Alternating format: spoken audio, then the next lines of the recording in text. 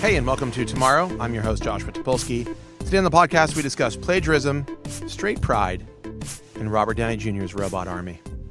I don't want to waste 1 minute. Let's get right into it.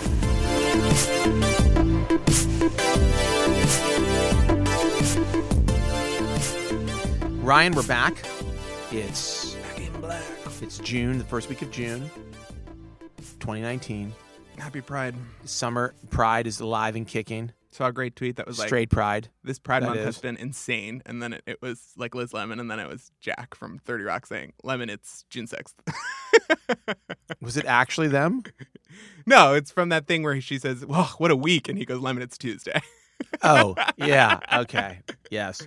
It's Pride Month. It feels like we've been in June for so long already. June is busting out all over. The first week of June has been fucking nuts and nuts. Really long. And like, I'm like, it's Thursday. And it just feels like it took forever to get to Thursday. I had really bad insomnia problems for a long part of my life. And then the last year and a half, maybe 2 years, I've been sleeping like a babe in arms, like I'm taking methadone at night and I just pass out. And since June started, the like news cycle or something, I haven't slept more than like 4 hours a night.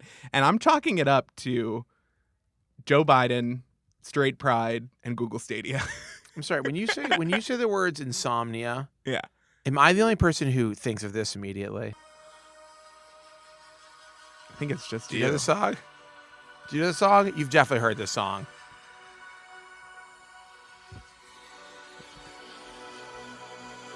No, I don't know. Just wait. This is the epic intro. It's from the 90s, so can tell. Everything had an intro. It's styled after like Apple commercials of the 80s. All music videos in the 90s were. You fucking heard this song. I think of this every time I hear the word. I hear you think of Insomniac Games. Oh, yeah. It's so good.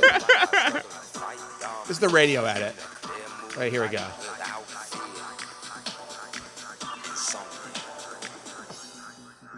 Oh, yeah. This is the best beat. Okay, anyhow. Great stuff. I mean, the first thing I think of song-wise would be I Need a Hero by Bonnie Tyler. When you hear the word insomnia? Yeah. Why? Late at night, she tosses and she turns. Because she needs a hero. Bonnie Tyler, Total Eclipse of the Heart. Now, that is a song. Yeah. That is a song. The 80s storyteller power ballad. People don't talk about things in songs anymore. I know. Everything's just about...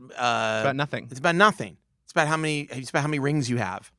There's a great video by Todd in the Shadows this week about Taylor Swift's quote-unquote comeback single, Me. It's like a review, and it also deep dives on the pop star trope of... which is a terrible song, by the way. It's just Me? Awful. We've talked about this already. It's a terrible... I think we've talked about it on the podcast. It's unbelievably unlistenable. He says in the video, it sounds like the Kids Bop cover of itself, which is such a specific drag. But he talks about the pop star I'm Back Bitch song and like the things that require. You mean like It's Britney Bitch? It's Britney Bitch, Spice Up Your Life, Bad by Michael Jackson. Yeah. All those songs that good. like, essentially his qualifications are like, they need to be about nothing but yourself and make no sense. And then you're back. They need to go number one immediately. Okay, yeah. That song did not. It needs to be a song by the most famous person in the world at that exact moment. And this Taylor Swift song attempted to be that, and it's not that. Yeah. And it doesn't reference her personal life. I mean, the song has to not reference her personal life. She doesn't have a track like that. And so he was like, she can't be one of the pop icons like Madonna or whatever until she has an I'm back bitch moment. Yeah. And she hasn't had it. And I was like, this is blowing my mind. Yeah, she can't have it because there's nothing. She can't sustain. She doesn't have the range. There's nothing to come back from. I mean, she's had everything that you could possibly want. She grew up on a Christmas tree farm. Well, that's her narrative. I don't know. I mean, there's a lot of holes in her narrative. Okay, like the whole thing about her guitar lessons, or she's from the South and she's from Pennsylvania. Yeah, she's literally from like Ligonsburg. That's not a place. Ligonier. It's not Ligonier. It's like Canonsburg. These are all places in Pennsylvania, in case you're wondering. Great gowns, beautiful gowns. Beautiful, beautiful part of the country. Now red state, so dead to me.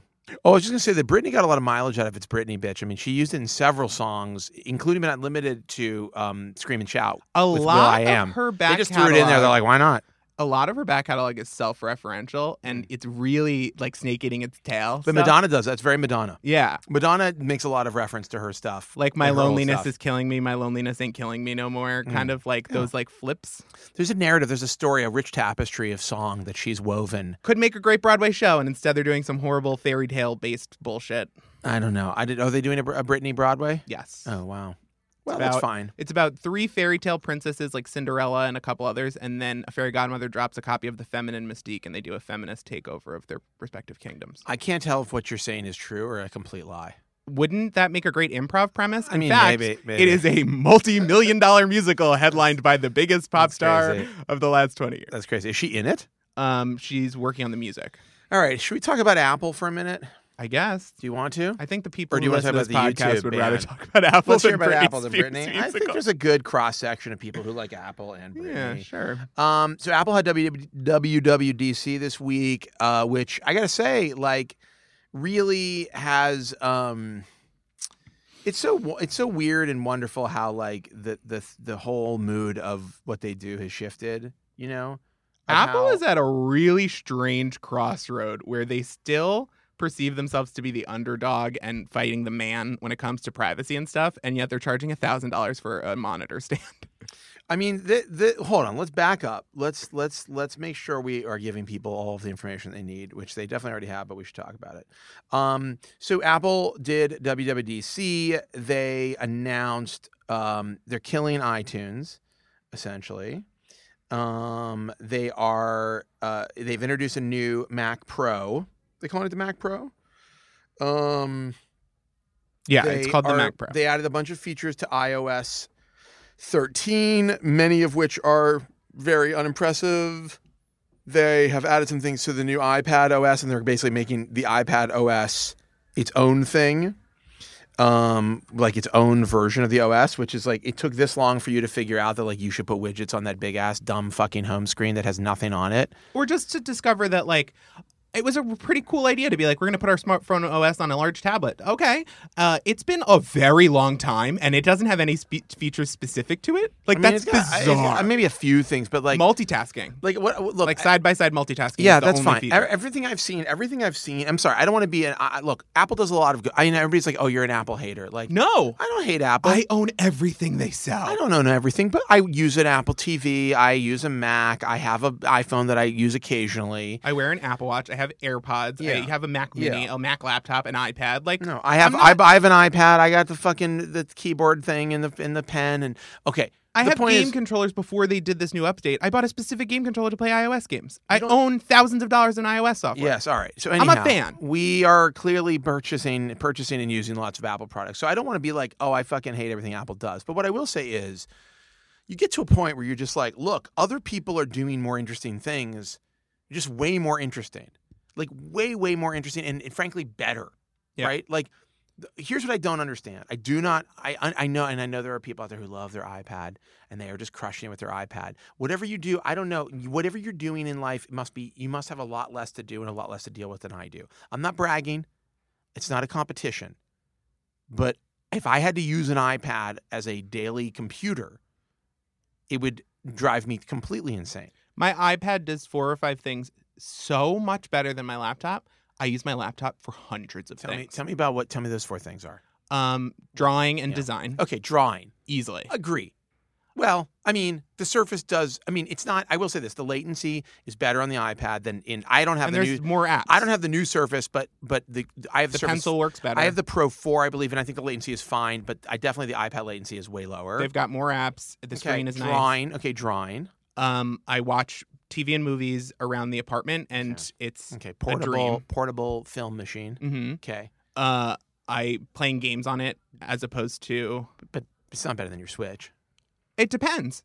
Like a Civilization style game or like any RTS, way better than playing on Switch. Really? Way better. Okay. But a lot Do of they the have games are crap. Civilization. Freemium. Is there an iOS Civilization? Yeah, full port. Really? Yes. Oh wow. A lot of games can be crap freemium, but that there are specific titles that I love. Yep. I prefer it for reading comic books to anything else. Okay. What about a comic book? You refer to a comic yeah, book? if I'm traveling, yes. I like to own the physical comics. Yeah. But if I'm going on a trip, I'll torrent the But comics if that I already all things purchased. being the same, you're sitting somewhere and you want to read a comic book and you have the idea. You can read it on the iPad or you can read it in an actual comic book. It depends on the comic because they do the motion comic thing where you can swipe through and it kind of highlights certain things and you get extra features. All right, what else? And browsing the web while watching TV or live tweeting. Yeah. Casual browsing. Great on Casual iPad. browsing. Those things, it kills. I use my computer for work, video editing, basically everything else I do all day long. Right. And it's almost impossible to get anything done. Excel spreadsheets, typing, like Word documents. I type up my mom's newsletters for her daycare business. You can't drag and move images in a document, which is bizarre. Okay. So we think it excels at some things. What about saving a file? A little bit of a pain in the ass. It's a huge pain in the ass. But some of these improvements are an iterative quality of life thing. Like they're going to do mouse support, USB drives, things they should have had, a real file system, better multitasking. All of that stuff sounds great. But I mean, someone in our office asked me if they should get an iPad as a personal computer if they have a work laptop, but they just need a device for personal. Yeah. And it was hard to tell them to do it because I said, do you ever do your taxes? Don't do those on a work computer, and you can't really do your taxes on an iPad. Right. And that's something that comes up, and that comes up all year long if you have enough businesses or whatever going. Do you how often do you have to power through personal email versus work email? Right. I mean, it's not a solution. And Photoshop, they can do a full port of Photoshop to the iPad, and maybe it'll get there at some point. But if I'm Photoshopping, like heavily Photoshopping images for work, or if I'm doing a real video edit, if I'm editing a podcast, you can't edit a podcast on the iPad. That's insane. Yeah. They have full ports of GarageBand and stuff, but you can't edit a podcast effectively. So the things that they're doing are good quality of life improvements, and I'm excited to see where it goes because they're the only player in the tablet space. But I don't know why it's taking so long. And also, if it wasn't the promise of Apple that they own the apps, they own the hardware, they make the software, like it's all rolled in so they can move things forward really fast and do really big polish. But you look at Google's products, even a Chromebook versus an iPad is just more usable in a lot of ways. And the Pixel has more features than the iPhone.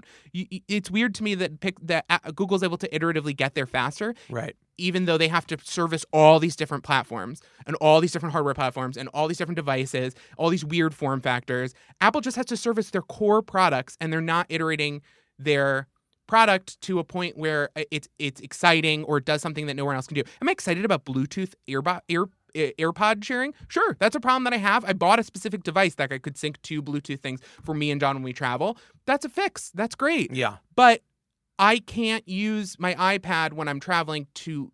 If you Slack me and say, Ryan, I need you to get this done, and I'm taking a week off, but like it's a quick thing I need to get done, I have to bring my laptop with me. Right. That's wild. I agree. I think it's insane. I mean, so getting back to WWD. Getting back to this. So yeah, so there's a new iPad OS, dark mode on iOS, and then they did a bunch of security stuff. And one of the things they've done is now they're basically doing Apple as a sign-on for other services. They're trying to make privacy a service, as Casey said on the outline, which I thought was a good. Yeah, which is fine, but I mean, like, it's fine. I mean, we can applaud Apple's efforts to protect our privacy. I think these are good ideas. It's good. I would just say, like, Apple hasn't. I mean, and I tweeted about this a little bit. Apple hasn't actually had to deal with the kinds of privacy questions that a company like Google has, partially because they don't really do what Google does. Mm-hmm. Like, they don't actually provide internet services, and in fact, their internet services are quite bad.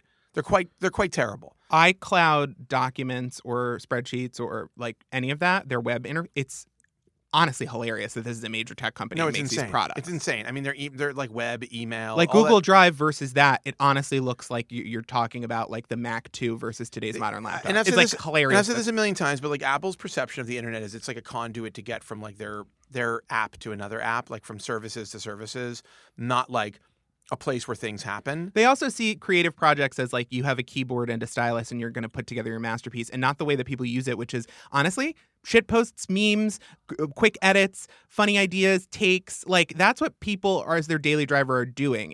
Just try to download a YouTube video to edit into a meme on an iOS device. They're trying to make that better in the new Safari, but it's 2019. It's going to almost be 2020. when Apple gets to the point where you can download a YouTube video to make a meme on it. Yeah. It's No. bizarre. I mean, it's just. So I think, look. So all the stuff they announced, like, I really am just waiting for the moment where Apple's like, oh, and by the way, we're gonna have a new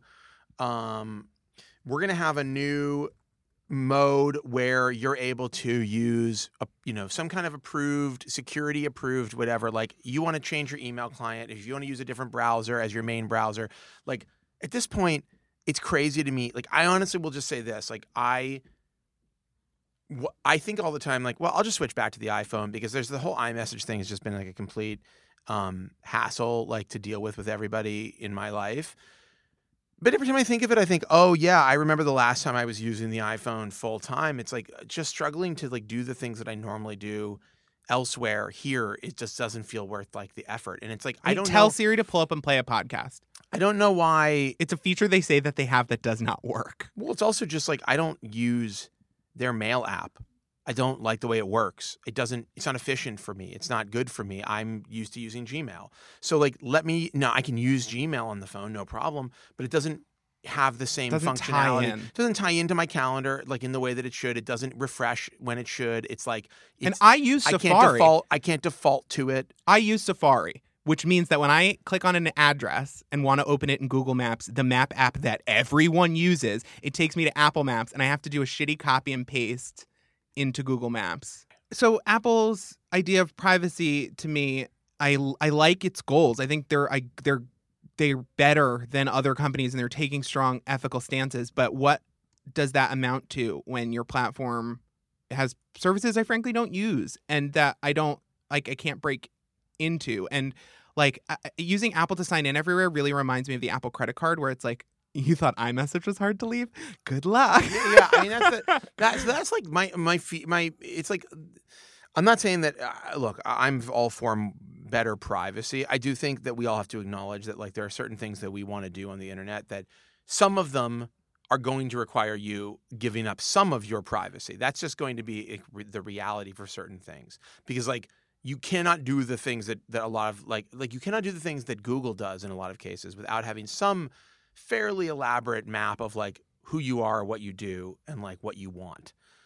Now, that said, sharing that information, anonymizing that information, making sure that information is destroyed after a certain point, making sure that I have access to all that information to delete it, to see it, to track it, to like stop things from tracking. That's all shit that we should do. I'm not like I'm not personally living in fear, but I will say like, of course, then it's like I'm not using things like Facebook for lots of really personal sort of like transactions, although they're still tracking the fuck out of me. But I think Apple's idea is right. I just like wish there was a better version of Apple's idea about the internet that could like where this could all be applied to, because it's like you're choosing these really kind of binary paths about like how you use technology, and I just like don't think that their ideas are necessarily the best ones for how technology should ultimately be used. I will say this though, and fuck capitalism forever, but Apple gets a lot of traction for this rhetoric with the general public, and even honestly with tech reviewers that don't want to look too closely at like the ways that all their products interact with their policies compared to Google. Yeah. But it does raise the bar for other companies. Like if Apple comes out here and they make a huge ad campaign about privacy, it does push Google to Google, and I think Google has risen to the challenge. Yeah, I think Google has absolutely like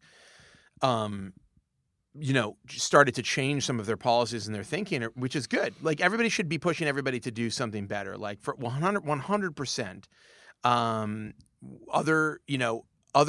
These companies should be challenging the other companies to improve everything. And by the way, this has happened like even in the small parts of the product, like notifications, a great example. Like Google has pushed Apple to like improve the way it does notifications. I think that's been like a really good thing. I think, and so then there's bigger things like getting Apple to push Google on having, treating its customers' privacy with more respect, which is great.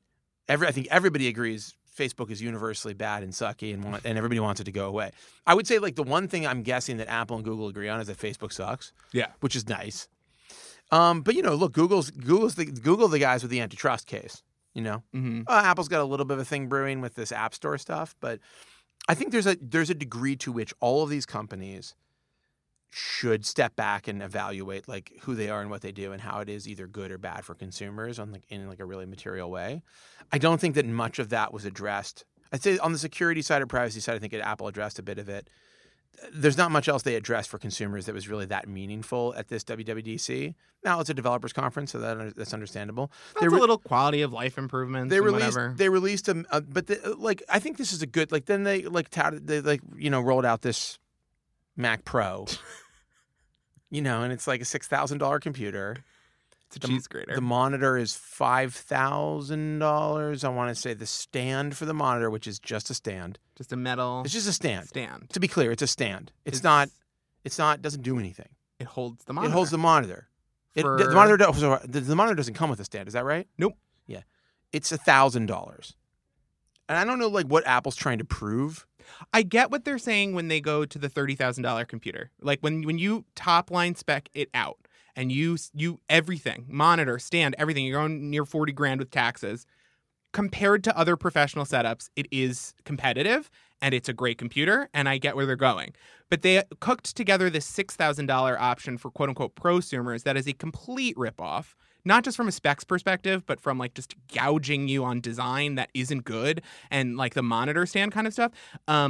And to me, that just seems like a way to trick people who think they want to be professional video editors or they're YouTubers or they're whatever. And so they, drop an extra $5,000 on a computer that they don't need.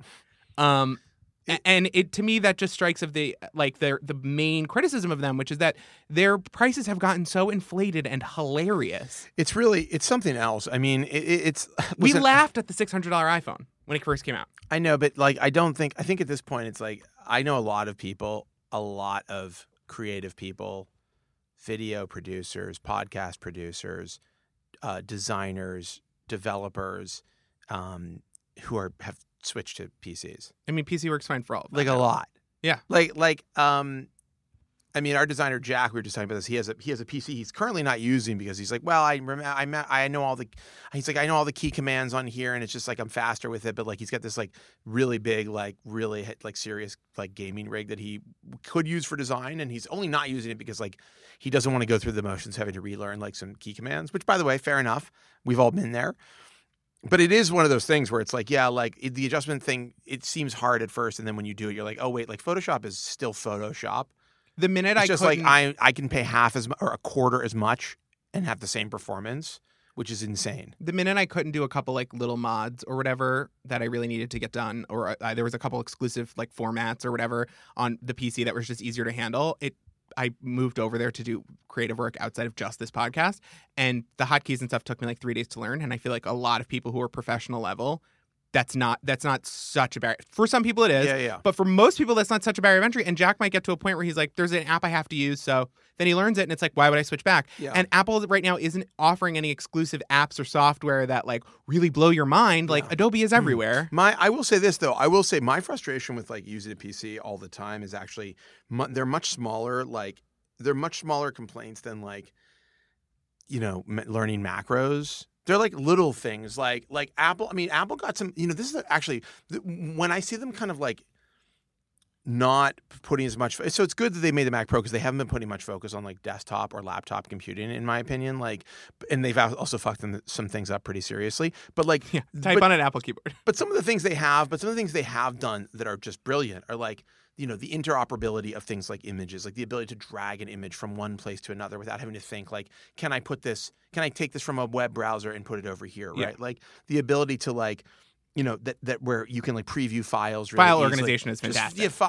Just the whole file. It's funny that like they've been so reluctant to like introduce a file system in the iPad OS or in the iPhone OS. I mean, they have it now, but like because their one on the Mac is amazing. They're so good at it. It's such a breath of fresh air. I mean, and breaking up iTunes, great move.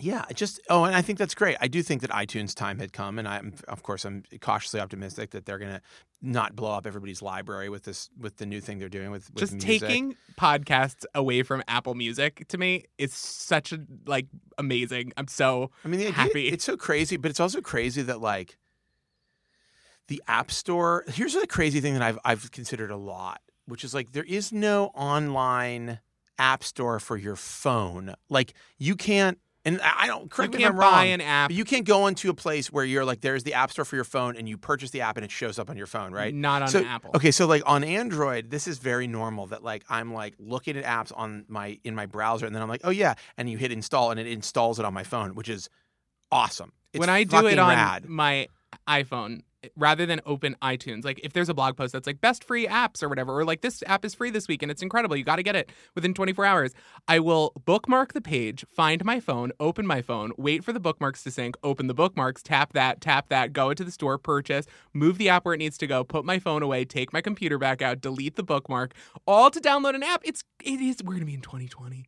That is so crazy. wild. On Google, it's one click. Yeah, it is. And you can select the device or all your devices. It's like, that's insane, but also that You also can return But apps also, like, on Google. but it's so crazy that like phone management was like inside of iTunes. It made sense when we had iPods, but again, that was decades ago. I mean, honestly though, like sort of things like, Like putting a file on your iPhone from your Mac Yeah. over a wire. yeah. You Does had does that still take place through iTunes? I mean, you had to plug it in, wait for the iPhone icon to come up, click the icon. You would go into the phone menu. You'd have to scroll to File Explorer, then wait for it to load. Scroll down to specific app, then do add. It's insane. No, it's insane. This is like when you want to like install. Up till now, I think maybe they've fixed it in this latest version of the iPad OS. But like if you want to run Keynote with custom fonts, like the way you install the fonts is the most insane, backwards, hacky, weird. And they're the creative. You literally have to use a third-party app to like hack installing fonts. You have to like approve like certificates and stuff for them. It's completely insane and hacky. It's like, how did you not go like, oh yeah, we have like full-featured Keynote on the iPad and you can use the fonts that you're like, we have custom fonts that we use in our company. It's like but then again, when I take out an Android device and I want to put something on my Android phone, I miss AirDrop very much. Okay, fair enough. I mean, that's true. But also, there are things that like Google Drive is great. Google Drive is great, but you can also do things. There's like a thing called AirDroid, which is like you can literally access your file system from like a website by like using a QR Yeah, but code. that's the hacky thing.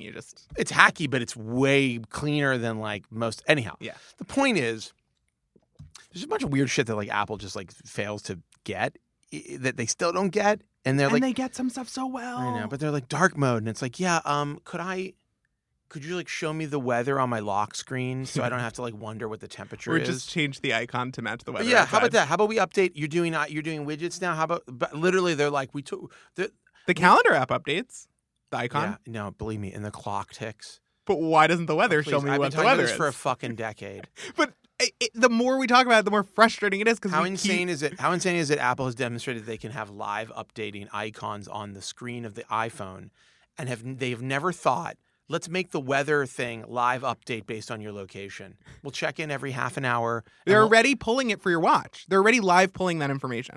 I'm gonna kill somebody. I'm gonna kill the person who's responsible for not having a live. I've been talking about this for a decade, a solid 10 years of this. One of the first Cydia jailbroken tweaks was to do that. I'm looking to see if in iOS 13 they're making a I guarantee they're not. fuck you, Apple. All right. Here's somebody's wish list. Anyhow, the point is, it's like you got dark mode, but I still don't know what the fucking temperature is if I look at my weather icon. So are you really helping me out as a consumer? I don't think so. You want to talk about Google some more? God, do I? Go ahead. YouTube Is a great service that everybody loves and is full of cool people who are great. is being heavily discussed because this week the situation between Steven Crowder, a far-right, insane conservative like shitpost troll who hosts like a fake talk show where he just shits on people's ideas with fake pseudoscience and stuff, had done He stole my idea. Interesting. he did a targeted hate campaign over the course of years against Carlos Maza, who is a reporter at Vox. I believe his Twitter handle is Gay Wonk. Yes. Is that correct? And He's putting it all out there. He calls him slurs regularly. He sells T-shirts that say "socialism is for fags," and then his fans have been selling T-shirts to raise money for him that says that Carlos Maza is a fag. That feels like hate speech to me. Yeah, I'm not a hate speech expert. He's been doxxed by his fans, and then Crowder told them to tell him to debate him, and so his phone blew up with thousands of text messages saying "debate Steven Crowder," which is an alt-right tactic to try to couch their attempts at hate and harassment as intellectual philosophical debates. And other left-wing like internet personalities like Natalie Wynn of ContraPoints have offered openly to do a debate, and Steven Crowder doesn't do it because he's purposely trying to target this one person who is Mexican and queer. I can't believe we live in a world where I have to know who Steven Crowder is. Well, that's the most important thing. The internet said, hey, stop this. And I canceled YouTube Premium. I became Karen, who calls for the manager, and I told customer service very politely, like, I hope you personally have a nice day, but can you please tell your support team that I think this is unacceptable, stuff like that. Crowder came back with freedom of speech, blah, blah, blah. Freedom of speech includes the right to call people fags and incite violence. Yeah, no, it doesn't, but fine. No, I mean, it can. That's fine. YouTube clarified. You can say that. Here's the thing about freedom of speech. It's the law of the country. It's not. But there are YouTube, limits. But YouTube runs a for-profit business. But there are also limits in the country. If you have thousands of people showing up at my door calling me a faggot, I can sue you. Okay. But I think we can agree. But let's just say on the basis of, should people be able to say what they want? Totally. Sure. Even if it's mean and hateful.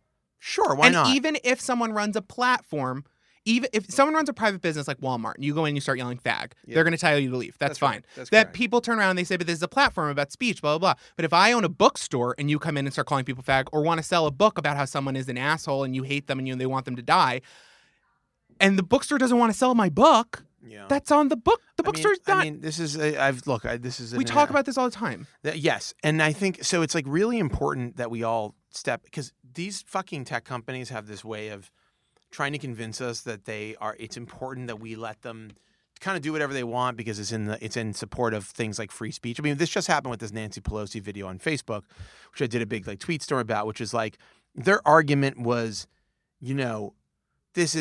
it could be considered satire. It could be considered this. Like, we can't police, everything here and, every little thing here and there and all this shit. And it's like, they're like, look, we're this platform for speech and we have to let people. And YouTube says it's fine as long as you're debating. Right. I mean, all of this stuff is just basically like I could say, Josh, kill yourself because of your ideas about the economy. Wow. And that is not inciting violence. You give me a lot of food for thought, actually. But like the thing is, I'm sure Steven Crowder, how many subscribers does he have? He's got to have like 1 million. I don't know. I bet he gets a lot of engagement on his fucking videos. I'll bet a lot of people watch them. Mm-hmm. I'll bet people spend a long time watching his videos. Even if he doesn't monetize his videos, YouTube plays ads before his videos. Yeah, but I mean, they've been monetizing them, to be clear, up until like this week. But so then YouTube came out and said they're not going to monetize his videos, and they're updating their harassment policies to purge white supremacist, conspiracy theory content, but that his didn't qualify. Obviously, that's because he's got such a large platform, and they don't want blowback from the right wing or the government or something. But well, the question is always like, it's easy to make rules, but it's really hard to enforce them. The question is always like, the thing that is now happening is that you have like the president of the United States of America who's like, Twitter is not allowing free speech. And it's like, Twitter is a private company. It has shareholders, but it is, I guess they're a publicly held company, but I mean, like, they have shareholders and they have people who run it, and they're a for-profit business. And for-profit business, like, it's not like Walmart, like, basically, like, Walmart could, and maybe they do, stock all of Alex Jones's, like, maybe he wants to like make some CDs of his conspiracy theories, and he could argue that Walmart should stock them because it's free speech, and Walmart is a platform where he should be able to have his free speech. But Walmart's like, yeah, we're not going to stock that because it's not in the best interest of our customers, and we don't feel it aligns with our corporate identity to sell that kind of stuff in our stores. They're a for-profit business; they can do that. That's actually free speech is saying, I don't want this in my store. I don't want this on my platform. That's another form of free speech. So the Google can exercise its right to free speech by going like, here's what we like and allow in the YouTube universe. If we feel, for whatever reason we feel, because we're fucking YouTube, we're not a part of the government. We're not owned by the Pentagon. We're not like run by fucking the Department of the Interior. They're not PBS even. We're not PBS. We're not publicly funded. If we decide that we don't like this person, this content, this whatever, sure, you'll run into places where you can get like sued, But within reason, you can go, this is not in the best interest of our business. They did it with Alex Jones. It's not. That's right. It's not in the best interest of for our shareholders. We don't feel it is contributing to the discourse that we think is the type of discourse that YouTube wants to put out into the world. We consider ourselves a platform for creators and entertainers and debate where within the realm good faith debates. Yeah, within the realm of what we decide is acceptable in the YouTube terms of fucking service. And if you don't like our decision, then you can go run your shit on Dailymotion or on Vimeo or on Pornhub, on Twitch or Pornhub, or there are other video services. They're not a monopoly on video. I mean, YouTube draws the line at nipples. Even if they had a fucking monopoly, it doesn't mean they should just show whatever. They can say we don't want beheadings on this service. They can but say, then you break up we the don't monopoly. Want... That's the argument. You know what I mean? No, but I'm saying, but even if you break it, it doesn't mean like you could break up YouTube. It's not going to become like a government controlled service. And it's not. So all of this shit about Twitter and YouTube and Facebook hiding behind this fucking free speech blanket. I'm not saying that I like censorship. I'm saying that if I run a fucking business, like let me put it to you this way, on theoutline.com, somebody could submit a proposal for a piece about how Nazis are super cool and we should like Nazis. And actually Hitler had some good ideas. Could you imagine if I took to Twitter and was like, Jeremy Gordon won't publish my shit post about Play-Doh? It's totally within your right to submit some bullshit article to us. And it is totally within our right to be like, yeah, we're not going to publish that. It's also within our right to publish something and then look at it after reading through it a couple times and go, you know what, actually, we don't really like this piece. We're going to pull it down if we want. Because that we have a privately owned business that we can fucking do what we want with. So I think this idea that these big corporations, these tech companies are hiding behind this like facade of being the arbiters and champions and gatekeepers of free speech is a extremely dangerous and bad idea when like what we should do is level set, which is to say that in America, we have freedom of speech. You are able to speak your mind about lots of topics, any topic you want, pretty much anywhere, unless it verges into inciting violence, or if it's, actually like a hate crime, or, there's lots of ways that free speech reaches a limit where it becomes like harmful to other people. But YouTube is not America. YouTube is first off, an international fucking service. It's not America. Facebook is not America. Twitter's not America. They are for-profit. Like they are companies, capitalistic, for-profit companies whose job it is to create value for their shareholders and presumably for their users, create joy or whatever. And so like you can make all the arguments you want, but like they have the ultimate say about what's on their fucking plate. Just like CBS can say, we will and won't run these shows. But even if you're at home listening to this and you disagree with what we're saying because you think for XYZ reason, I would like to point you to the hypocrisy that is YouTube is running a Pride Month campaign very heavily about how they support queer creators and they don't stand for bullying and they take out these huge hypocritical ethical standpoints that they use for marketing that they don't follow up with on the back end. YouTube is notorious for recently they've had pedophilia scandals that their algorithms are promoting pedophilia. They had an entire scandal that took months to resolve where they would demonetize any information, any discussion, any content relating to LGBTQI people because it was qualifying as porn within their algorithms. Yep. And they did not know how to decouple the two. The discussion about the mechanics of gay sex or gay marriage or queer youth coming out, about first-time experiences. Very normal stuff. They were demonetizing all of this educational content made in good faith that didn't have harmful effects in the real world and you could just click away from if that wasn't your cup of tea. And yet they walk in Pride Month campaigns and their entire Twitter profile is rainbow themed at the moment. And it's frustrating and the optics of it are so bad. And the idea that they don't have a team in place that can identify this stuff, but they do have a team in place to stop you from sharing clips of Super Mario 64 is wild. Yeah, I mean, listen. I can't post a video of me singing a cover of a song without knowing it's going to get demonetized. But you can post like Nazi imagery on a like million subscriber channel. Yeah, I think that you hear from a lot of people they're silencing conservative voices. They have bias against this kind of speech or whatever. It's like, look,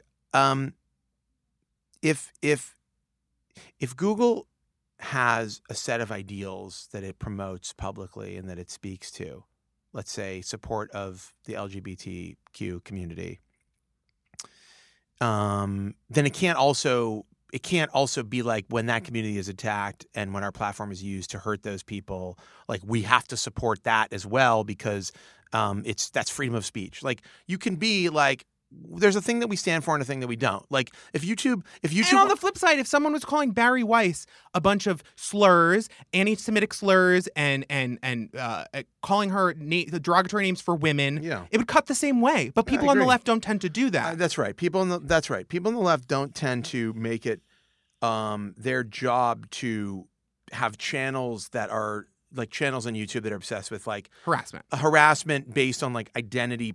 Not to say people on the left don't talk about identity politics, but it's like one thing to say I'm this thing and I feel this way and this is why. It's another thing to say I identify this type of person or this person over here and I hate them and let me tell you why I hate them and why I hate their group. Those are very different things, right? They're like one is here's me talking, one is like here's me like putting a bunch of fucking vile hate towards like a group of people, right? A marginalized, undoubtedly. In this case, a marginalized group of people in this country, certainly around the world. So anyhow, the point is, we've been fucking talking about this forever. By the way, speaking of things I've been talking about 10 years, for 10 years, we used to have the same debate about comments on Engadget. I'm sure I've talked about it on this podcast before.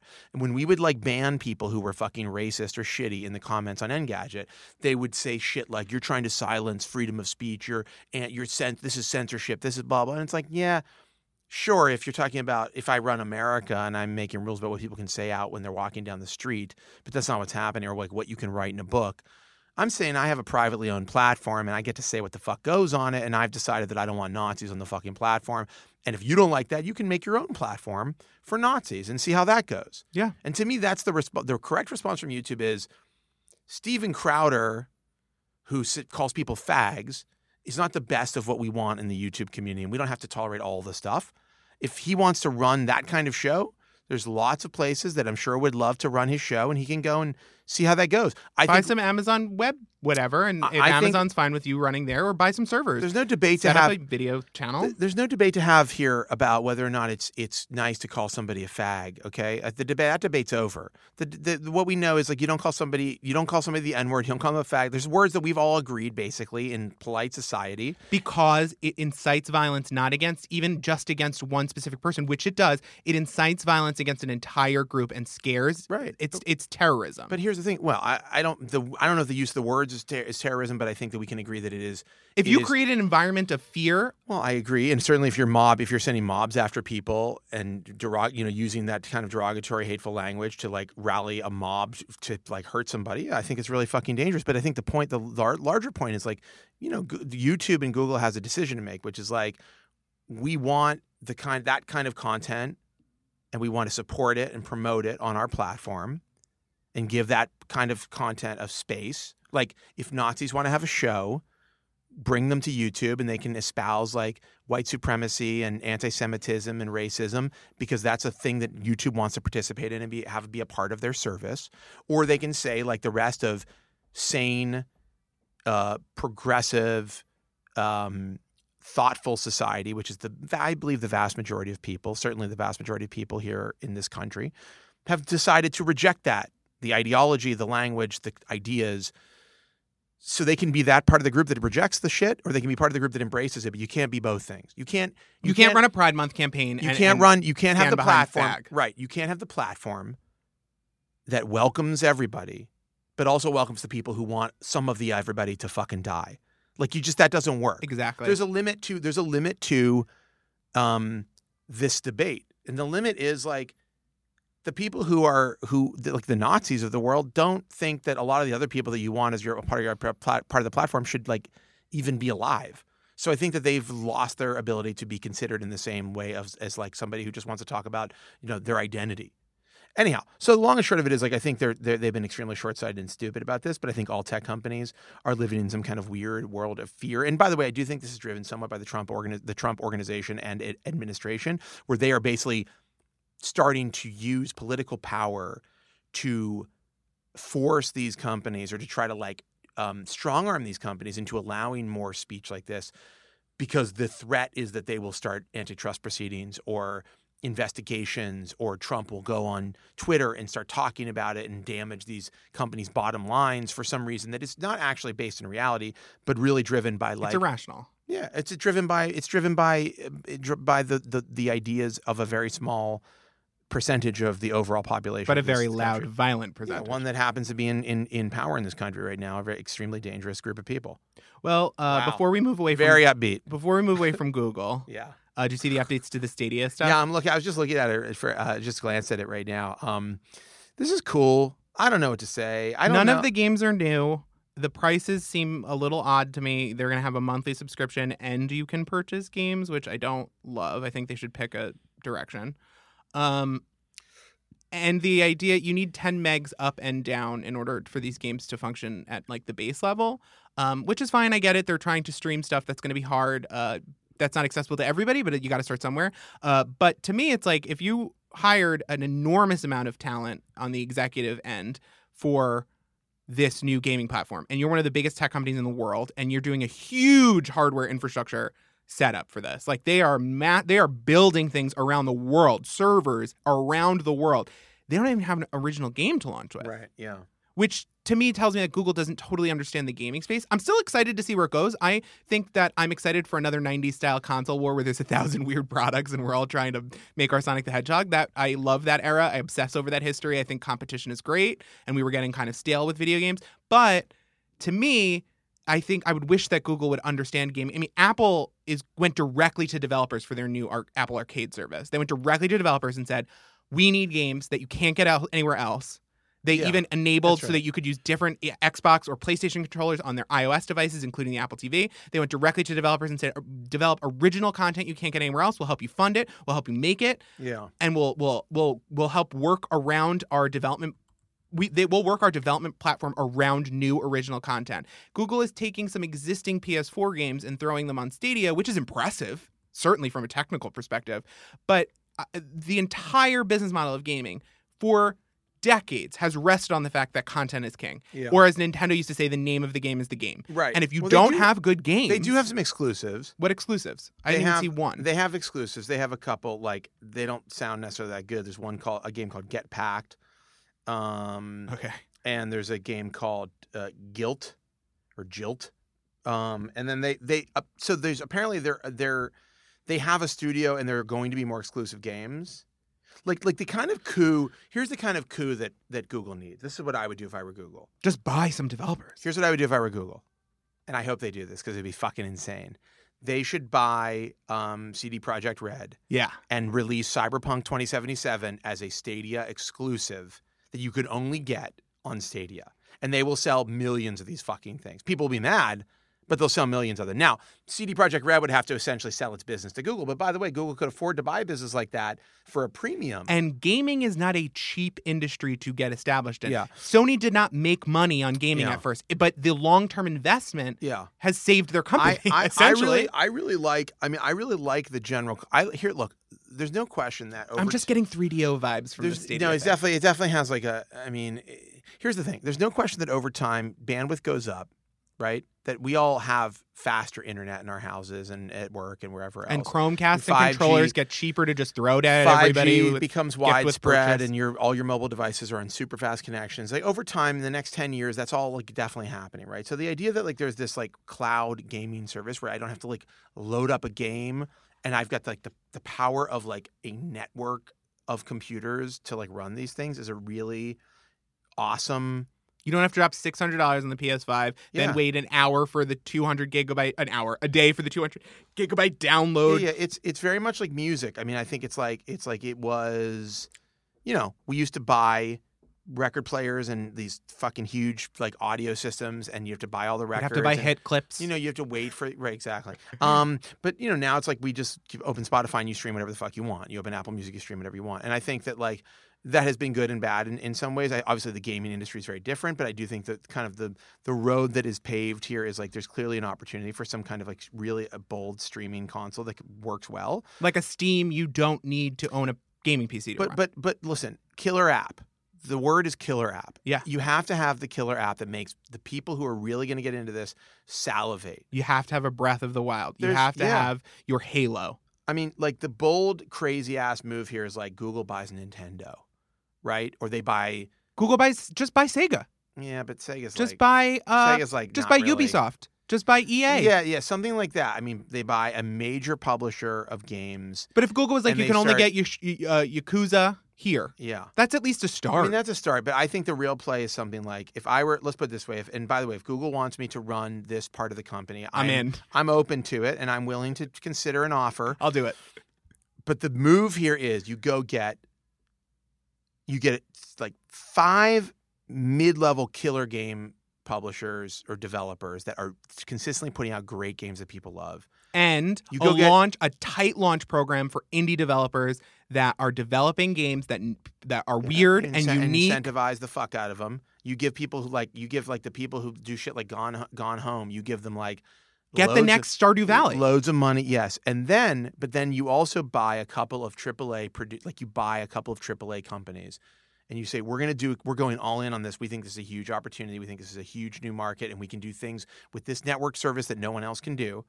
And we're doubling down on it, and we've got our exclusive- Naughty Dog. Yeah, and you have an exclusive. Like if Cyberpunk 2077 was an exclusive to this, now I'd be mad, but I would fucking You'd buy it. I'd go all in on Stadia. I'd upgrade my fucking FiOS from 400 up and down to a gigabit up and down, which by the way is probably more than anybody needs. But no, it's not more than anybody needs. But I'm just saying like.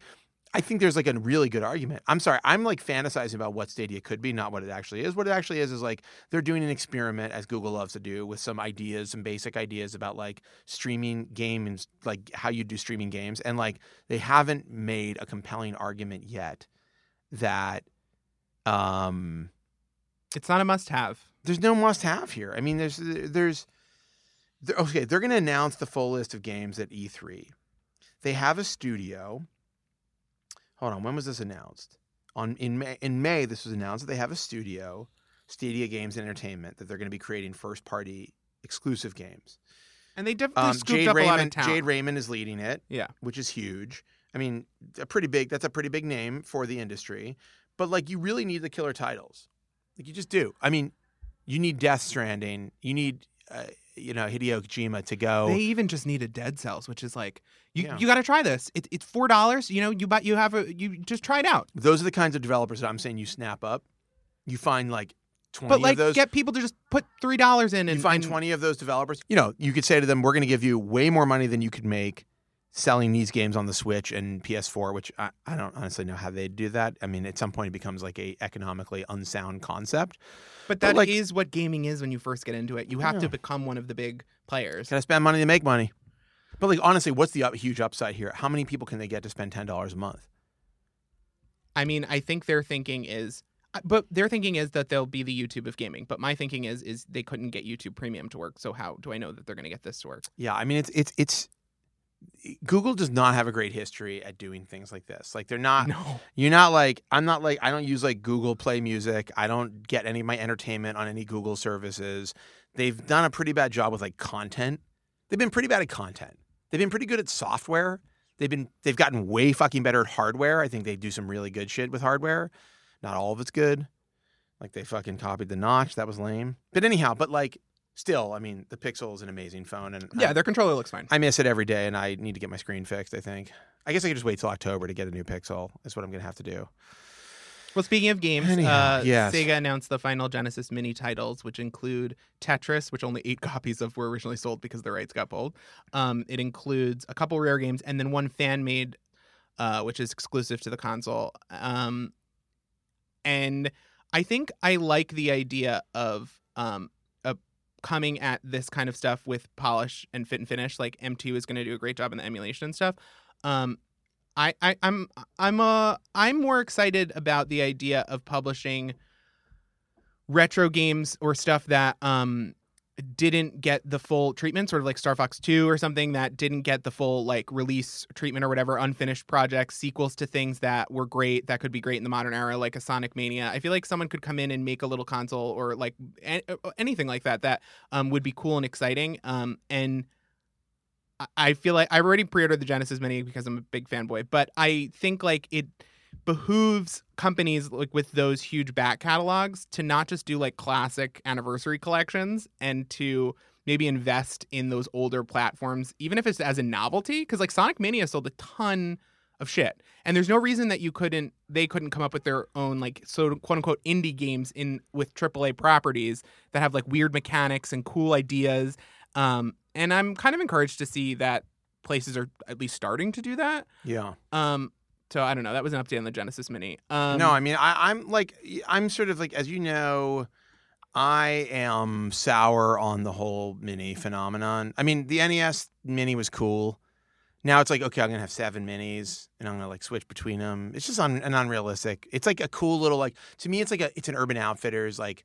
But if they threw a Wi-Fi receiver in there and they said like every once in a while we'll have a pack of new games for the old Genesis but you literally platform. just bought this device from Amazon that like can emulate any game, and it's like looks like a fucking DS, and I'm desperate to get one now. We'll and get to that like, nice thing. why even worry about the fucking Genesis Mini when you can carry every game system in your pocket? Sure, I think Okay. there's a way to do it that I think could be fun and interesting. I just think it's like this whole. It's like to me any indie game this encouragement. is like this is some. I agree, but it's definitely like this kind of thing where you know you go into Urban Outfitters, they have that table full of like weird tchotchkes that are like. Well, this is a much higher quality product than the At Games consoles. They have really high quality. Okay, it's like teams the working on Polaroid emulation. camera. Yeah, You're like, I need to get so and so a birthday gift. I don't know what to get. Instax cameras sell like crazy. No, they're great. People but buy like, vinyls. But I'm just saying, it's the kind of thing where you're like, this is a novelty item I'm going to get for my friend who loves old school video games, and it's like, but it's not really like a thing for the enthusiast. Yeah, In my maybe it's opinion. just for enthusiasts. No, if the enthusiasts are emulating, the enthusiasts are buying the fucking the Mega NG or whatever the hell it is, the Yeah. thing that Analog makes that like literally can play the games, and they're like crafting their collection of like hard to find limited edition cartridges and Yeah, FPGA stuff. anyhow. In other news about tech stuff, did you see this Robert Downey Jr. robot army? What? Robert Downey Jr. is worth like $81 million at this point Yeah, it's not that much. in like liquid cash. Just kidding. And a lot. he's devoting a ton of it to developing an army of robots to clean up the oceans. He said even if it makes a small dent, it will like be the joy of his life. So Has he seen the Roomba? He wants to make Roombas for the They sea. first off, you can get them for pools. I've been looking at them. He wants them to also filter like microplastics. Sure, why not? I'm just saying, like, it's a fancy Roomba is what we're talking about here. Yeah, But but how do you make sure it doesn't? any how do you Tony make sure- Stark How do you make sure it doesn't eat the fish? meets the environment content, I will be here. How does it avoid the fish? I think that's what the problem they're gonna. What if it eats the algae? They'll do a captured Ugh, AI? this could go very badly. Yeah. This could get hacked by people, and then it's going to only eat the fish. I just want. It's going to like defish the oceans. I would like Robert Downey Jr.'s robot army to just fix all of our problems. I want it Sure. to take away guns. I want it to stop Yeah. straight marriage. Yeah, I want I it agree. to free all the immigrant children. I don't think we have to stop straight marriage. No, we don't. I don't think there's anything wrong with straight marriage. I'm the Steven Crowder of hating straight people. of gay people. You're like hardcore anti-militant. Capitalism is for straights. You're like militant anti-straight. Disgusting. That's like the thing. That's a kind of thing. And now I'm sure there's like some small pocket of weirdos that where they are like militantly anti-straight.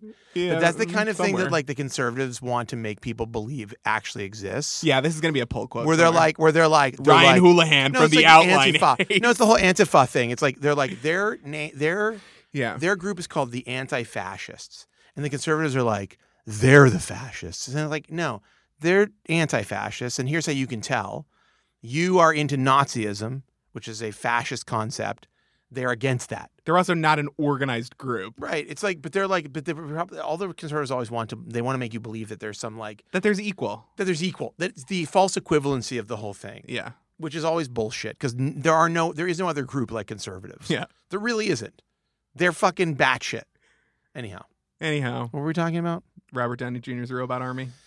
Oh yeah, right. I'm here for it, as they say, as the kids are saying these days. Mm-hmm. You know. Oh, did you see? Speaking of what the kids are saying these days, did you see this incredible quote from? This is totally off script, but the Birkenstock, head of sales, had this incredible. Yeah, he was Quote. like, I could create. He was talking about Supreme, Yeah. and he said I could create lines outside my stores if Let I me put a find this. bouncer. Find this tweet. Did I just retweet it? I just retweeted it. That's annoying. At any rate, it was something like, he's like, I too could have lines around the block if I only released a small amount of my product on certain days and had bouncers and a rope and kept people out of my stores. And it's like, That is a good point. I mean, it's what Lisa Vanderpump does with her restaurants is to create the social media idea that people are excited to go to a Bravo restaurant. They hire hot people from LA to stand outside in a line Yeah. and that pretend that they can't get in. I mean, and honestly, it's a good scam. It worked. It works. Every time it works. It's really good. I've seen people in New York get into lines when they didn't even know what they were for. They just got into them. That's why I have I don't wait online for anything. We used to get once in a Ever. while when we did like the Verge show, when we did On the Verge, when we did the Engadget show, we would get people who would come, and then afterwards we'd always like go kind of like talk to people who were in the, like when we were done with the show, we'd like talk to people who were there hanging out or whatever. Yeah, that's what I do with my Housewives shows. I hang out afterward just to get feedback. And I definitely meet- talked to like a lot of people. I'm like, how did you guys? friends. I'm like, how did you guys to hear about this? Did you see this post, or are you readers or whatever? They're like, no, we just saw the line and we got into it. It's like that's nuts. There's like one. You got into a line you didn't know what it was for, and you went all the way through it and sat down. That's crazy. But also that you got into a line at all Yeah, I have for no reason. And this is maybe it sounds condescending. I have a no lines policy for anything. Yeah, I'm the same. Literally anything. There's nothing. It could be the hottest club in the world, and they're like, you know who's in there? J-Lo, and she's hanging out and taking selfies, blah, blah, blah. It's a 5-minute wait. I'm like, 5 minutes? Yeah. No, I mean, what is this, the L train? I'm like literally, I'm allergic to waiting in lines or waiting for things. That's why Nothing is worth it. That's why I'm dreading like going to Disney World or You whatever. could die at any time. I'm Nothing so is worth worried. it. But the nice thing with Disney World now is you can do the fast pass, You get so a little- there's no lines. You get like a little pager. Yeah. No, what's the how does that work? So in Disneyland Paris, it's you literally just can book it on an app. Oh, in Paris. I mean, there's not even anybody regular there. Disney Does anybody World- go to Disney World Paris? Yeah, it was Was spectacular. it crowded? It was spectacular. It wasn't crowded because of the fast pass. Because they're French.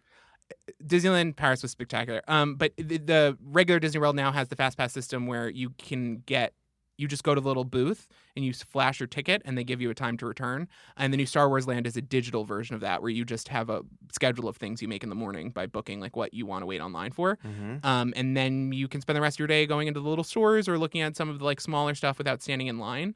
Universal does a great job with that. I think like there's definitely the future because the worst thing about a theme park experience or any kind of tourist experience is crowd management and like the waste of time that you spend thousands of dollars to come here and now you're like, we're in a dark tunnel waiting to see a dark ride and my kid is crying and I haven't eaten. This sounds crazy and horrible. Anyway, I don't like it at all. what else is going on? I don't know. What's out there? Biden plagiarizing his climate change. Yeah, what did he do? I'm very confused. So Biden had been previously accused of plagiarizing things. Yeah. And he plagiarized himself? uh I don't think you can do that. in the past, you can plagiarize yourself, but that's not what he was accused of. But this time around, he put out a climate change proposal, which people were really like, this is actually pretty good. And then came to the realization that it had been entirely plagiarized. Yeah, that's not a Um, good look.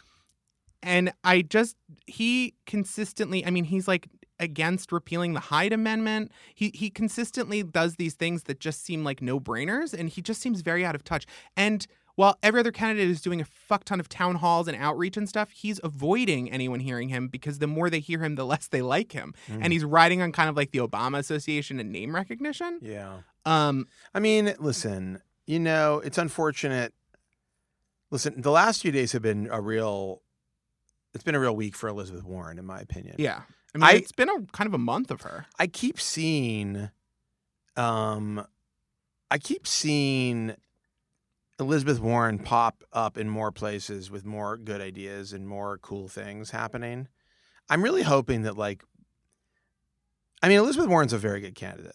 Yeah. She's very good. She really would make quite a good president. And I know that the hardcore socialists don't agree with everything that she has to say. And that's fine. But You're she's allowed also their best shot at getting most of what they want. Well, she definitely has a lot of the right ideas, and between her and Bernie, they obviously have they've got a lot of things in common. Anyhow, but the point is that she seems like she could be an amazing president if this country was not super sexist. I'm just trying to figure out if I wish people reacted to her the way they do Pete Buttigieg because she's got so much more substance and she comes from the same place of like hope rather than fear Yeah. and a lot of the same philosophies and a lot of the same rhetoric. But it's more polished and it's stronger and it comes with real plans. Yeah. And the reaction to Pete Buttigieg is always like, this guy, maybe he should be president. With Elizabeth Warren, it's always like, I mean, I guess she'd be good, but I don't know. Yeah, I feel and like it's all based on sex, in my opinion. There's definitely like a ton of sexism. Like I do feel like this, and like I get it. You're used to seeing men be the president, and that's understandable. It's like it's weird for people when they're like, "Oh, he's a stay-at-home dad." People get freaked out because they're like, "What? That doesn't compute." But it's 2019. I mean, let's fucking stop dicking around here. Yeah. Like literally, let's stop dicking around. So I hope that people start to see and hear what I'm seeing and hearing, which is like she has really good ideas. She's got her shit really together. She has a history of really good policy, and like I legitimately believe like she's smart as fuck. And her campaign is not about Trump. It has to reference Trump, but at no point is she like, she's not droning on about how we have to stop this hate and blah, blah, blah, blah, blah, which I agree with. But a lot of candidates are doing that at the detriment to selling themselves. They're selling why you should hate Trump rather than selling themselves or their ideas. Right. And she really does focus on her ideas. Right. Which I think is the correct tactic to be like, oh, yeah, well, I really disapprove of this. I think we should probably impeach him for XYZ reasons. But the real reason you should vote for me is, and then outlining your plans and your ideas and what people should believe in with you. Yeah, and did you see she did a town hall? I think it was MSNBC. She did a town hall the other day, and her answer on should Trump be impeached was like impeccable in both like how clear what a kind of clear case she made for it, and how obvious it was that she truly understood like the source material, which is the Mueller report. And how like definitive her take was, how like not wishy-washy at all, how like it was backed by like it was a factually backed like statement. It just was like, wow, like yes, it's amazing. I feel the same thing when you watch Pete Buttigieg, except the difference is Pete Buttigieg, very smart, very polished, very, very inspiring to listen to, does not have the track record or the policy history that Elizabeth Warren has, which is like major policy that's been very consumer facing, very like citizen facing, like pro citizenry sort of policy. He's just hard to get a specific out of. He's also been a mayor for a few years, and now he's like wants to be the president, and like he doesn't have that much stuff to speak to. But he exists as a mirror, like what you can project. The more progressives can project onto his gay identity and his rhetoric, and the more conservatives can project onto the fact that he isn't openly saying he wants X, Y, and Z socialist goals, quote unquote socialist in America goals, and Elizabeth Warren is standing out there saying, like, these are the things I want, and this is why you should want them too, and this is how we'll get it. Let me ask you a question. Do you think America is more ready for a gay man as president or a straight woman? Gay man. You really think so? Yeah. That's insane, right? Like, like it should be. I mean, I'm not saying like we shouldn't be ready for a gay man. We should be ready for either, but we should be ready for whatever. But that like, misogyny is so toxic that it overcomes homophobia. Which but like is every horrifyingly prevalent in American culture. It's like every other country's had like a female president or prime minister or whatever. It's never been a big deal at this point. But this comes from the fact that Britain's had like fucking like a bunch of shitty women running the country. Like Theresa May sucks, and nobody was like, I can't believe a woman's going to run the country. It was just like not even an issue. Homophobia is derived from misogyny. They come from the same source, but you get a man. White men. But you get a white man out of it. Yeah. So you can have the same misogyny, but at the end of the day, misogyny will always be held for women far more than it is to the people it's derived for. Yeah. Well, I hope we can get over this hump, because the truth is like there are some like, I mean, Elizabeth Warren is a stellar candidate who's not too old. She's older, but she's not too old. She has a history of great policy. She is fucking smart. She knows the government, understands like how to get laws passed, understands how to make deals. I don't know. We also just got to focus up. Did you see that piece on, I think it was maybe The Onion or some place was like, media hesitant to name any more 2020 candidates lest there be copycats. It's insane. No. It's totally insane. Like terrorists. All right. So before we wrap this up, did you see the straight pride parade happening in Boston? Not only did I see it, I'm participating in it because, as we all know, we need to get rights going for straight people. It's about time that we've made some noise. You're gonna get a stained graphic tee, some cargo shorts. What is the color scheme for straight people? Black and white. It's like prison. It looks like a prison flag. That sounds right. To me. You're lame. It's black, white, black, white, You're black, white, lame, and then 2 gender interlinked sequels. boring, binary, fucking lame ass ideas about What is the parade going to be? Like tan sedans? Oh my god! Yeah, it's like everybody's Free everybody's in, like, Chick-fil-A. everybody's in it's like everybody's in a beige 1986 Buick is the parade. It's What would the music be? I'm trying to think. Okay, what is the straightest music? What is the straightest music? Straightest music. Creed. Yeah, that's They would just play Creed and Nickelback. it's like Creed and I think Nickel. even Nickelback would be like gay rights. Yeah, Nickelback. They're all probably pretty cool. I don't want to speak out of turn. I bet the guys from Nickelback are actually. Yeah, I like, bet Creed has like a gay Yeah. cousin that they're really cool no, with. Creed sucks. Creed's fucking lame as shit. Creed can fucking. Oh, it would be like Kid Rock. Creed is right. Kid Rock is in Accidental there. Racist. Yeah. No. That's not a Kid Rock song. That's Accidental Racist is like fucking Tim McGraw and LL Cool J I'm or just something. naming like Okay, that song would be played, is what you're saying? I Yeah. don't think so. No, Creed, maybe Matchbox 20. What was the band you just said? Kid Rock. Limp Bizkit would probably come out do a performance, maybe. Puddle of Mud. No, I feel like a lot of those people would be like, I don't want to participate Yeah, in this. Fred They would Durst be is co-opted. Fred Durst is woke now, probably. Smash Mouth tweeted like, Smash Mouth is woke. No, Smash they Mouth is tweeted cool. like straight pride parade. Get the fuck out of here with that. Yeah, no, Smash Mouth is cool. Those I was guys like, wait, All Stars about gay rights? they're that it's about living your it's about living your truth. Someone made an argument recently this week about how I think it was H Bomber guy said in a video that All Star was about climate change. The ice is getting thin, the water's getting warm. So you might as well swim. The world's on fire. Yeah, I've never There's a thought hole about it. in But the satellite picture. It's like a hole. maybe it is. Smash Mouth is the most woke band. I mean, that song I never considered that it's possibly about climate change, but now that you're saying it, I'm loving the sounds. Did you see this Madonna thing? The cover story?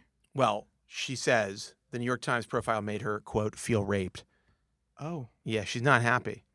To say that I was disappointed in the article would be an understatement. It seems, by the way, Laura and I were talking about this, and she was like, yesterday was like, I'm really fucking mad about this article. It is bullshit.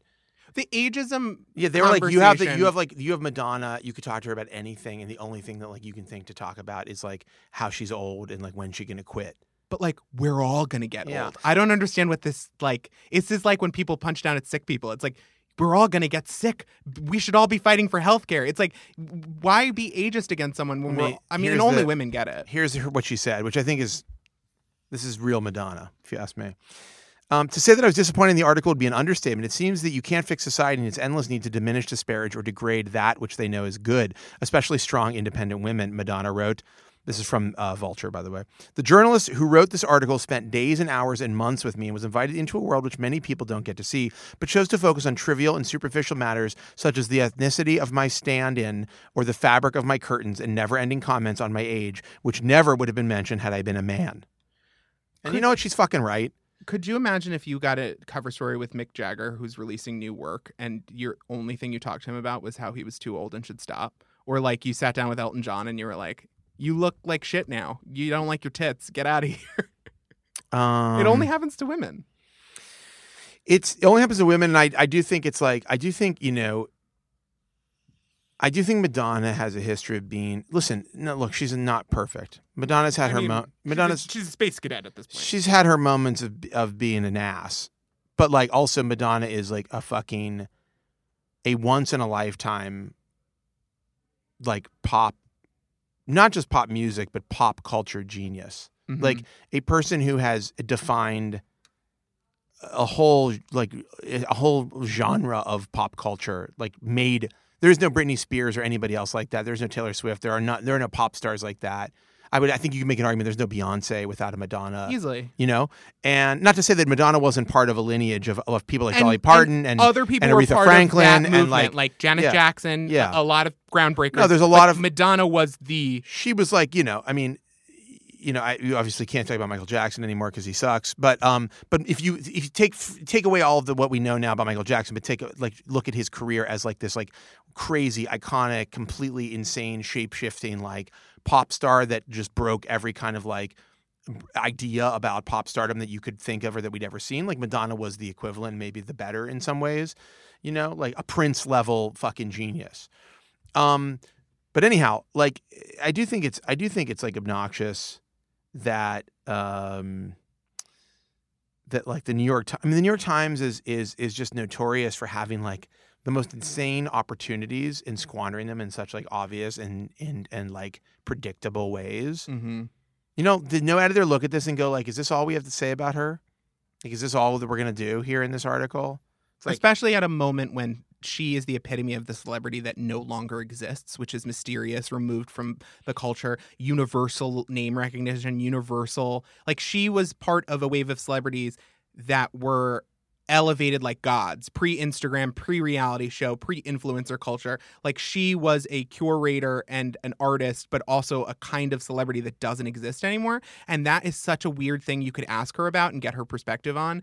That would be super relevant, and that she would know in a way, like when you watch Truth or Dare, that kind of celebrity doesn't exist anymore. It was like her, Michael Jackson. There were specific people, Marilyn Monroe, that understood. Maybe the last person that understood that level of universal celebrity was probably like a Britney Spears or specific actors like Matt Damon and Ben Affleck, who understood what that kind of celebrity meant. And instead of asking her about any of that, you're just like, you look old. When are you going to stop?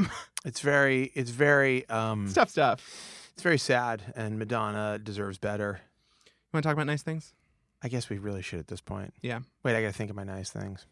Fuck. Go ahead. First nice thing is I found a subreddit called Water is Fucking Stupid, where people just dunk on water. They just find pictures of water and say, like, look how fucking dumb this water is. They're just insulting water. So it'll be like water on a leaf, and it's like, you got trapped by a leaf.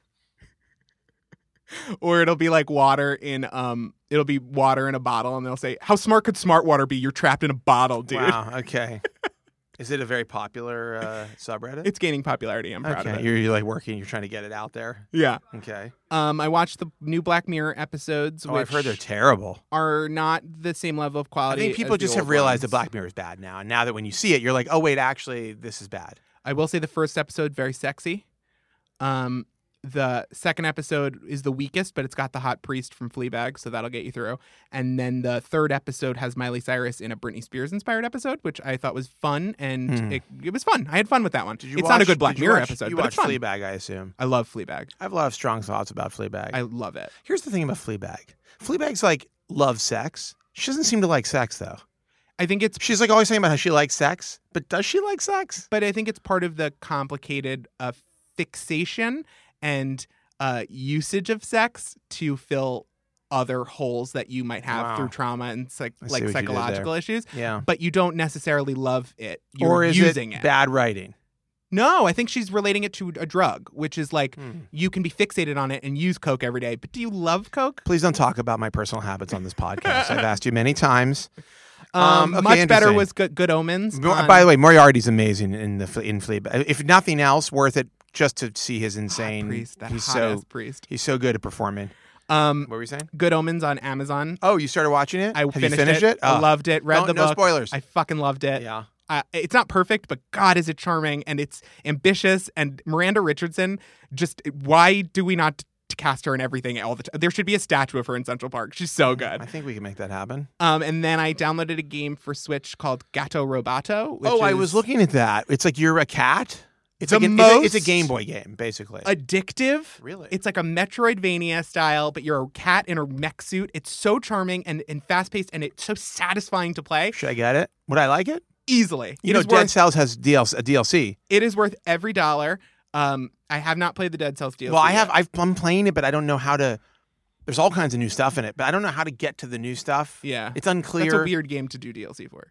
No, but it's got like a bunch of new levels and new weapons and new enemies, and it's fucking. I'm so excited. Sorry, this is sort of like my nice thing. I don't want to jut into your nice thing. Fine. Go ahead, keep going. I don't know. I loved Gato Roboto. I love the art style. So it's you super recommend cheap. it? Highly recommend. I almost bought. I think I put it on my wish list. I pick it up for 2 seconds. It's like a Game Boy game where I pick it up for 2 seconds to be like, let's just, I'm doing nothing, and I will lose hours, and it's so satisfying and fun. I love it. It is apparently made by a company called Doinksoft. Love Doinksoft. Great. And then the final thing is I saw Network on Broadway, which is closing this week, so this isn't so much a recommendation, but it was it's cool. Phenomenal. Was it good? Bryan Cranston, right? Bryan Cranston, Tatiana Maslany, Tony Goldwyn. It was based on the Oscar-winning, Best Picture-winning film with Faye Dunaway, which is one of my favorite films ever. And the adaptation was super sharp, modern, tons of inventive media integration and tricks, staging, special effects, and tricks that they weren't spectacle. They were just used for devices. Their performances were amazing. I cannot believe it's not just going to run for 1,000 years. It was so good. So if there's ever any opportunity to engage with the network Broadway show for you, if they release something or something, definitely engage with it. It was really good. And if you have never seen the movie Network, you do that. It is a great film. A great film. Yeah, everybody should see it. I guess it's my turn to do nice things. Yeah. Oh, and I forgot. No, it's not. We talked about it earlier, but I got the GPD XD Plus, which is the Android. It looks like a 3DS, but it runs Android, and it's basically an emulation console that's really tight packaged. It literally has the build and the exact body design of a DS. But you took then you the open screen it up, and you made the top screen bigger. The screen is bigger. It has different controls that are more Switch-like. Yeah, they're closer to like a PS4 group Switch controller. Yeah, and it is running Android. Yeah. It's really sketchy. It's an extremely sketchy device. You definitely have to put a custom ROM on it because the software that comes is terrible. Makes the games run worse. Did you install custom ROM? Yeah, I did clean ROM. It was super easy to do. Really? It runs much better. All the games and emulators run better. So it's not, you're on a higher version of Android now? I think it's a 7 or 8. 7? Okay. And 9 is in haven't released it. It's probably 8 then. You're probably on 8. Yeah. I don't know. I'm like, but you don't need anything more than that. It seems great. I just don't want to. I mean, I have a Switch. It's $200-something, and honestly, I'm playing Chrono Trigger on it right now. It feels so good. Is it good? It feels. That's so what I'm good. talking about. It's like I don't see why you would need to. I don't see why you need to get the Genesis Mini when you can have that. Well, there's in a your level bag. of like polish that normies need, and there's also it's ease and simplicity and the controllers and it's original cute. The little games tiny can get funded. Yeah, I guess so. All right. Whatever. What is your nice thing? I don't know. I just Great cut question. into you. I'm trying to think of. Hold on. Wait. Let me think of what my nice things are. Okay. So my nice things are So I've been playing Days Gone, as you know, which is like I'm sort of passively into. Like it's bad, but it's good. It's good. It's fine, but it's bad. But it's as good as it needs to be. It's enjoyable. Sometimes you just want to be out in the apocalypse, and it's very fitting. Like I'm reading The Stand, so it's like a really nice companion to The Stand. But I downloaded for some reason the other day. I was like, I'd really love to play like a medieval, like just something that's not a post-apocalyptic hell world game, like something that's like more, just like a totally different universe. Yeah, more escapist. So I was like, I never really played Skyrim, and then I went and watched the trailer for the PS4, and I was like, oh, they redid the graphics, and it looked really good. And then I downloaded it, and It doesn't look good. Like, it doesn't look that good. I'm like, it really looks kind of bad, but it's basically Fallout. It's Fallout 3. But it's like you're in medieval times. Not the place, but the whatever. I'm going to play it a little bit. I haven't gotten back into it since the night I downloaded it. I played for an hour and then I went to bed. So that's a classic Josh move. So many games. Josh move. I just bought the Rick and Morty guys made a game called Torver or something. I bought that for VR, and I bought Blood and Truth for VR. And the time I will dedicate to Blood and Truth, this is supposed to be really good. The time I will finally get to that is like a timetable of a month. Yeah. So it's just. I have so many. I've downloaded so many. I've recently bought so many games for my Switch and my PS4. It's like really out of control. Like I was like, I want to play a game that's set in Japan, so I bought like I bought Yakuza. I bought Persona 5. You're getting hyped for Shenmue 3. Yeah, I mean, I guess whatever. Yakuza 6 is like good, but it's like, damn, there's a lot of dialogue in it. I'm like, all right. And I can't even I can't, because it's all in Japanese. So you can't even look away. Like I can't look at my phone while they're talking. And there's like some scenes where it's just like, they're just fucking just talking. Yeah. I'm like, it's cool. This is cool. But like, I want to go explore Tokyo. Can I just get the fuck out of here? Anyhow. So yeah, Skyrim. Wow. But then while I was watching, it's another nice thing. While I was waiting for Skyrim to download, I was like, I'm just going to I need to watch something while I'm like waiting. And I went, I saw that Community, maybe it's always been, it was on Hulu. Mm-hmm. And I was like, oh my God, I haven't watched Community in forever. And we started watching from like season 1, episode 1. I got to tell you, that show's fucking insane. It's so funny and good. And like really a lot of, I think what they did now would not be acceptable. Like there's a lot of stuff that I feel like they kind of would get canceled for because much like 30 Rock. And I think, yes. And I think to some degree, some of it would be justified. Some of it is like our oversensitivity to things right now. Like there is a little bit. And like I'd rather see people throw a ton of shit at the wall and most of it is good and then a couple things are not tight. Yeah. And so yeah. So I think basically like that was good and fun. And now we're watching Community, which is great because like every season of Community is like 24 episodes long. So it's like a lot of really bite-sized things to watch. No, they're not all great, but most of them are pretty entertaining. And then I think my final nice thing is last night, just before not quite drifting off to sleep, but just close to it, I was like, I asked people on Twitter, what's the best thing they've ever bought that was under $25, and some of the responses have been really good and interesting. There have been so far 110 responses or something like that. Like Tyler Love, who's the CTO of Bustle, was like, 30 Bitcoins. 30 Bitcoins he bought for under $25. They're currently worth $235,487. That's how much 30 Bitcoins would be. He sold them for $200. My brother bought a Bitcoin to buy a fake ID. Ended up it didn't work out, but he had the Bitcoin. Bitcoin exploded, was in the news. He was like, how do I get my Bitcoin back? I said, oh, you don't know where it is? He said, no. Oh. So he went on a year-long like digital like treasure hunt with his lost treasure map and can't find it. And he would easily have the valuation of whatever he purchased was like $10,000. I was like, and my brother is a graduating college student. It could really have very sad set him up. This is very sad. Anyhow, I got a lot of really interesting responses. Several people said a bidet, which I guess is like you can get an adapter for your toilet seat. A wonderful addition to any home. There are a couple toilet things. Somebody was like, here's these motion sensor LED toilet lights. Like, I don't know, like, can we just put the light on? Yeah, I need a toilet light. And if it's nighttime, I just take my cell phone and hit the flashlight button. Yeah, you can. There's so many ways. Just you can sit down. There's no chance of screwing it up in that situation. Anyhow, a pretty amazing selection of things and some really good recommendations. A lot of game stuff.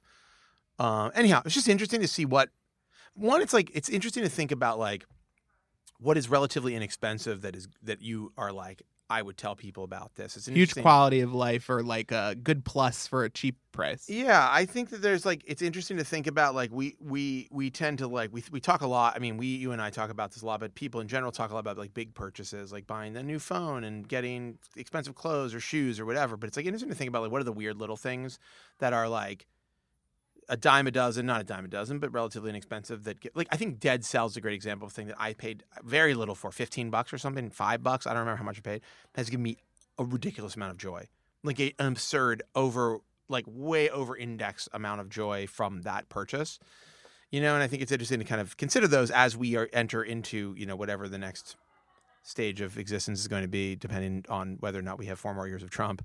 Like, what are the things that we can derive pleasure from that also aren't like necessarily like playing into our worst capitalistic instincts? The best things in life are free. No, they're not. They cost under $25. And you can find them in this list of things that people tweeted at me. Anyhow, yeah, all right. Well, that's it. I think that's it for my nice things. I had more than I expected, actually, which is a huge surprise. I think that's it for the show. Yeah, it definitely is.